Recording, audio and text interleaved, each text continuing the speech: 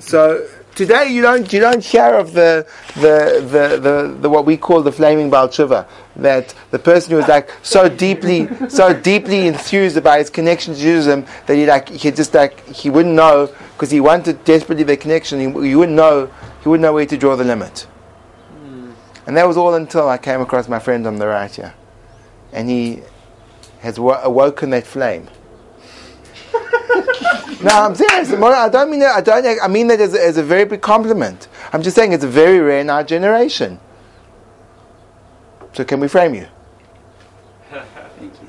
No, I'm saying it's a rare thing that you've got a sincere, pure desire. There's no one else in the room that has that.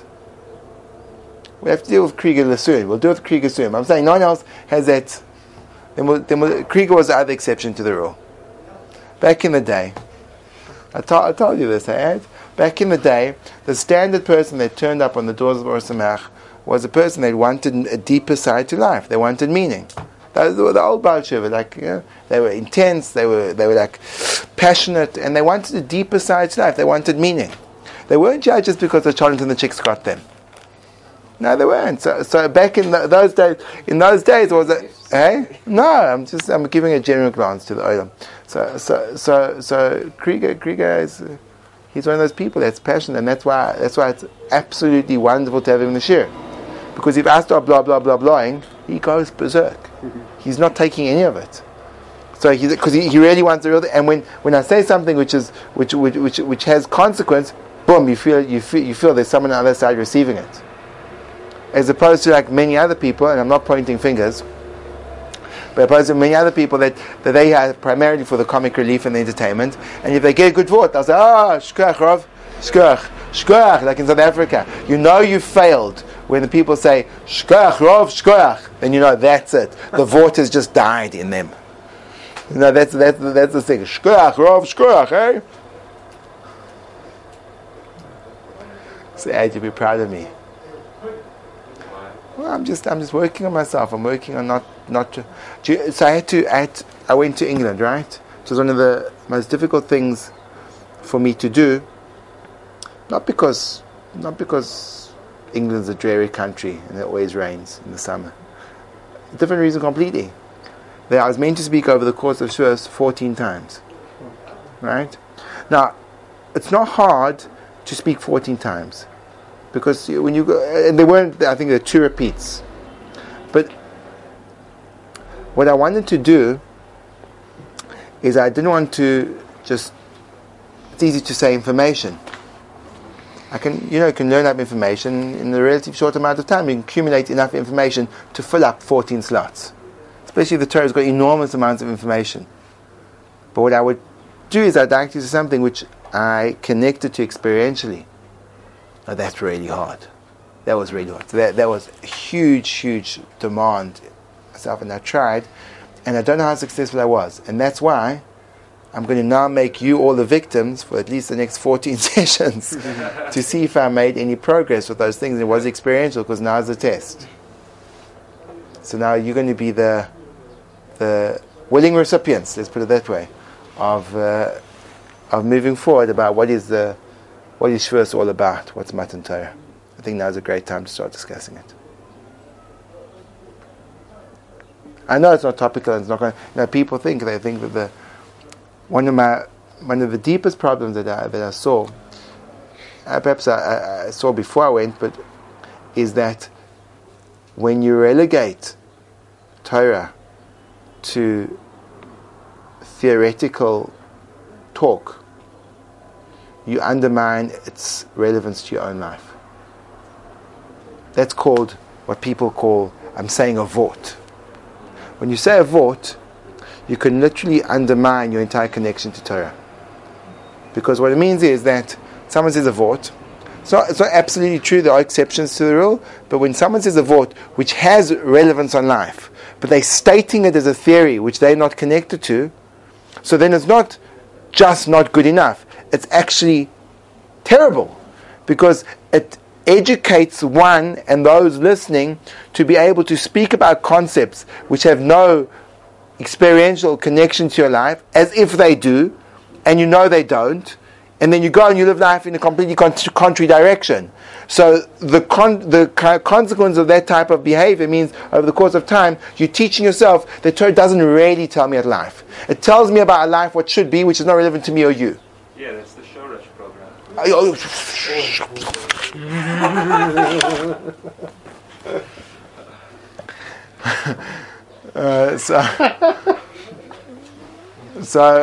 So that's a really tough thing to deal with. That's a really tough thing to deal with. So in other words, it has to be experiential. When you say that, and it's hard because sometimes the words sound beautiful, but they're very, very far away from where we are. So there becomes a whole way of how do you deal with that? How do you actually deal with that? So I want to start off by let's speak about Kabbalah Torah. We experienced something a few days ago which was called the receiving of the Torah. Kabbalah Torah. Simply speaking, fleshing out the idea of what does it mean to receive the Torah. So now there's different ways of receiving things. If I may borrow the lid to your flask, please, Yaakov. Would you mind? He's game for anything. Yofi. Safe hands. You caught that beautifully. So in other words, when it comes to, if I throw the lid of Yankel's thermos to you and you catch it, so then throw it back to me. That's called receiving. I cut my hands and I catch it and now it's trapped inside my hands. Were I to have fumbled it, like many a cricketsman who's been rejected from the Indian team, so that's called a lack of, I didn't receive it. The thing that was meant to come into my hands didn't get there. So in other words, one of the ways of receiving is the physical transferal of objects. We use our hand as a vehicle of reception. That's how we receive it. On what limb in our body do we receive the Torah? And let me just take one step backwards. Let's first of all define the Torah. The simple, most useful definition of Torah for our context, and there's many definitions of what the Torah is, but a perhaps simple and very true definition of the Torah is, what is Torah? Torah is what's called Gilui Ritzono Yisborach. It's the revelation of the divine will. It's the most useful definition for our purpose of what Torah is. Here we're born into a world. Now we don't really have a clue what to do. We don't know which direction to go. We've got a wide buffet of food in front of us. So we can't know, well, should I eat that food or this food or not eat any food or eat some of the food or eat none of the food or eat all of the food. So it comes on the Torah and says, this is kosher and this is treif. I have no idea how I should use my speech. You know, some people feel that it's very healthy to gossip because it's cathartic and it gets a lot of things off your chest and can be a great thing to do. Granted, someone else may get harmed in the process, but you know, maybe that's okay because you feel better. Comes in the Torah and says, no, there's something called Lashon Hara. You shouldn't speak in a degrading fashion about other people, even though you may feel a lot better when you do so. I'm not sure if people wrong me, if I should respond by acting revenge or I should be forgiving. Comes the Torah and says, "Lo yistikon v'lo yisitor." So the Torah is what Hashem wants me. I don't know what I want. I don't know what the Eibusher wants from me in this world. I need a prophet to come down and tell me what he did. His name was Moshe Rabbeinu, and he wrote it all down in his book, dictated as it were by God. He was just like a scribe. That's why the Ramban asks, why does it in all the prophets, when it describes the prophecy to the prophet, it says, and Hashem spoke to the prophet and he said. Moshe Rabbeinu wrote the Torah from Bereshis. But the first pasuk in Bereshis in Genesis doesn't begin by saying, and God said to Moses, and then in the beginning God created heavens and earth. It says, Bereshis bar Elokim. Where's Moshe Rabbeinu? Because Moshe Rabbeinu, even when he speaks about himself, he speaks about himself in the third person. Because he's purely a conduit for the divine word to come into the world. That's Moshe Rabbeinu, and that's what Moshe Rabbeinu was, Anav Mikol Adam. As it says in last week's parasha. He was more humble than any man, and this is what Rav Dessler explains is called the Aspakleria HaMe'ira, the perfect glass. The glass which is absolutely clear. When the glass is clear, you can see directly through it and have no interruptions, no interference. You can see precisely what's behind the glass because it's a clear glass. When the glass is fuzzy, for example, if you see frosted glass, So you can see movement behind the glass, but you're not quite sure what it is. Could be a person, could be a dog or a cat, I'm not quite sure. So the other Nevi'im saw what's called through the other prophets saw through a clouded glass. Moshe Rabbeinu saw through a clear glass. The question is, what clouds up the glass? Rav Dessler says what clouds up the glass is a person's self. When a person releases his sense of self, which is essentially behind humility, a person allows himself to be open. He doesn't hang on to his, perhaps what we'd call, and I'm using this inexactly, ego. When he lets go of that, so then a person can he can see with a purity what HaKadosh Baruch Hu wants. He doesn't have to have his say. He doesn't have to make himself. He doesn't have to accentuate his being. He can let the Eibusha speak through him. So Moshe Rabbeinu could do that, so therefore there was no fuzz there was no frost on the glass. It was pure, perfect. You could go through. As the Gemara says, Hashchina medaberes mitoch groinus shel Moshe. It was as if the divine presence spoke through the throat, through the vocal cords of Moshe Rabbeinu. That's his level. His level was, he was amazing, beyond comprehension who Moshe Rabbeinu was. Beyond comprehension. So, when Moshe Rabbeinu gives us the Torah, what's he doing? He's revealing to us what the Creator wants from us in this world. It's a hidden fact. We don't know. We don't know what He wants from us. We go through life and we're not quite sure. Should I marry? Should I remain single? Should I marry many wives or a single wife? Should adultery be permitted, or should it be encouraged? Should it be frowned upon? And there's different social norms around the world in regard to these things. So comes along the Torah and says, "This is what I want you to do." When it comes to morality, when it comes to loyalty in terms of a spouse relationship, you have to be absolute in your loyalty. If you deviate one iota, it's considered a terrible, terrible thing. A terrible thing. And that's what the Torah is. So the Torah is called Gilur Ritzonos Yisborach. It reveals what HaKadosh Baruch Hu wants from us. If we wouldn't have the Torah, we'd be walking around the world not knowing what He wanted. Here we are. Even if we'd acknowledge the existence of a Creator, it would be the most frustrating experience because I wouldn't know what He wants from me. I don't know what does He want from me. What's my mission in this world, and how am I meant to relate to the different factors? How am I meant to be? Step one. That's what Torah is. So therefore, Kabbalah Torah is, when I receive the Torah, what I have to be doing is I have to take that revelation of the divine will. I have to take what HaKadosh Baruch Hu says. I want this from you. And I have to receive it. Where? Where do I receive it? What are the options? Now, I don't think my hands are an option because it's not a physical entity. So, simply speaking, the two options are my intellect and my will. I can receive it, in other words, I can receive it in my intellect that I understand. Yes, Creator, I understand that you want me to eat this particular kind of food, and if it's an animal, slaughtered in this particular kind of way. I understand that. But it could be that I haven't accepted that upon my will, on my want. The will is a different part of a person. It's different to the mind, right? You call it the heart and the mind. So where do you receive it? Do you receive it in your head, or do you receive it in your heart? Well, if you receive it in your head, so then you can do it, and you can comply, and you can be obedient, but you haven't got it inside of yourself. Whereas if you receive it in your will, so it means it's a much deeper sense of incorporating what Hashem wants. It's now part of me. That's called a real receiving. In other words, the receiving on the will, on my want. In other words, Ribbono Shel Olam, what you want, that's what I want. Not that's what I know what you want. In other words, the most basic problem, before we get on to speaking about all the history and the surrounding facts of Matan Torah, is a very simple point. Torah is, Hashem says, I want this. Receiving the Torah says, what you want, I want. And the problem is, what happens if I don't want? That's where the problem begins. I don't want. I'm not interested. I'll do it. Let's say. I'll do it because I'm from Yid. But I don't want to. Hashem says, listen, I know you don't want to speak. You don't want me to speak Lashon Hara. Quite frankly, I really want to. I want to. So I may conquer myself and not do it, but I haven't really received the Torah.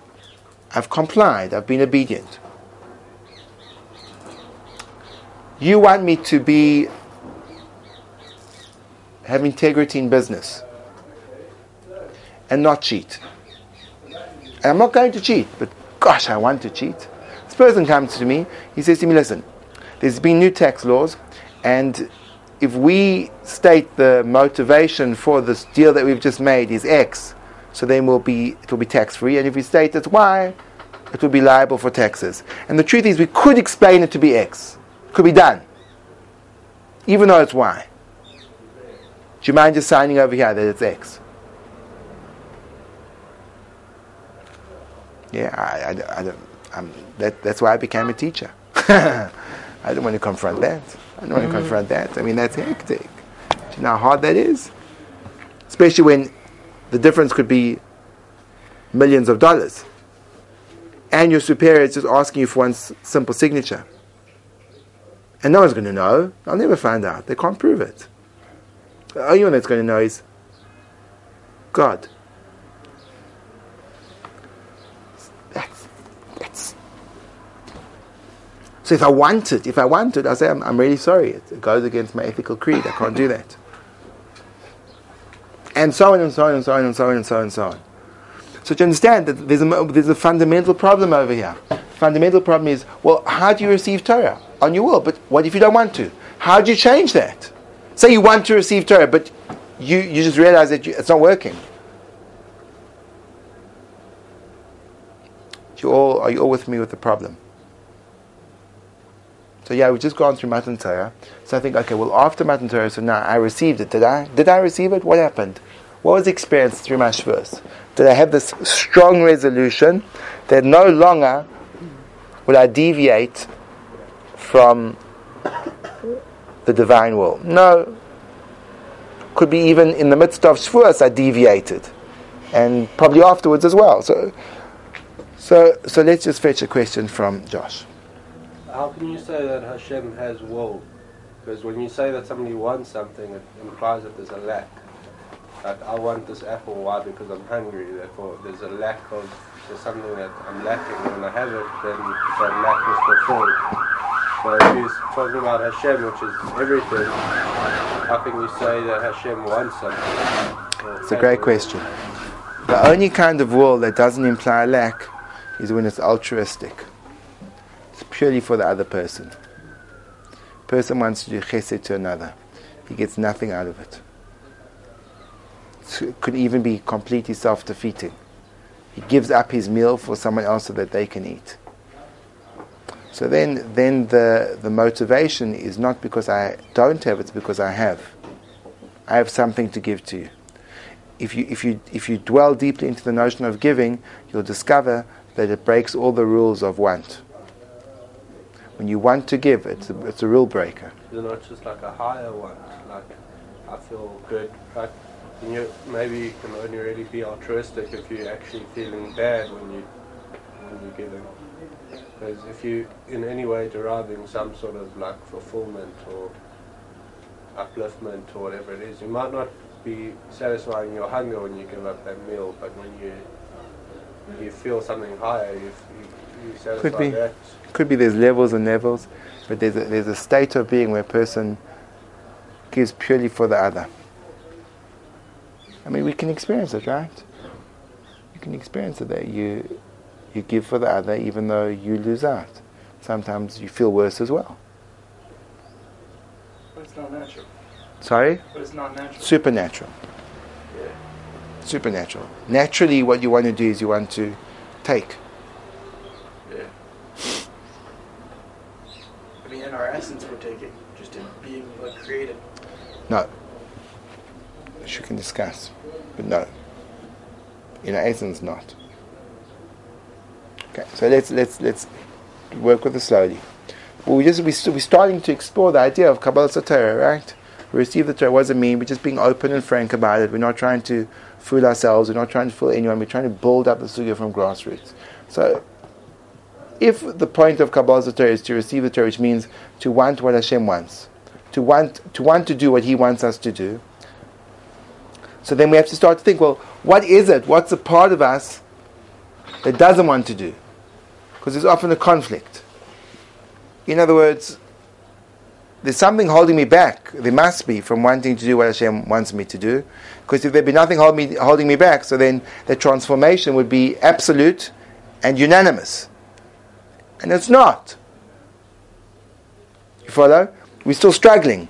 So what are the factors which influence that struggle, and how do we get beyond them to receive the Torah?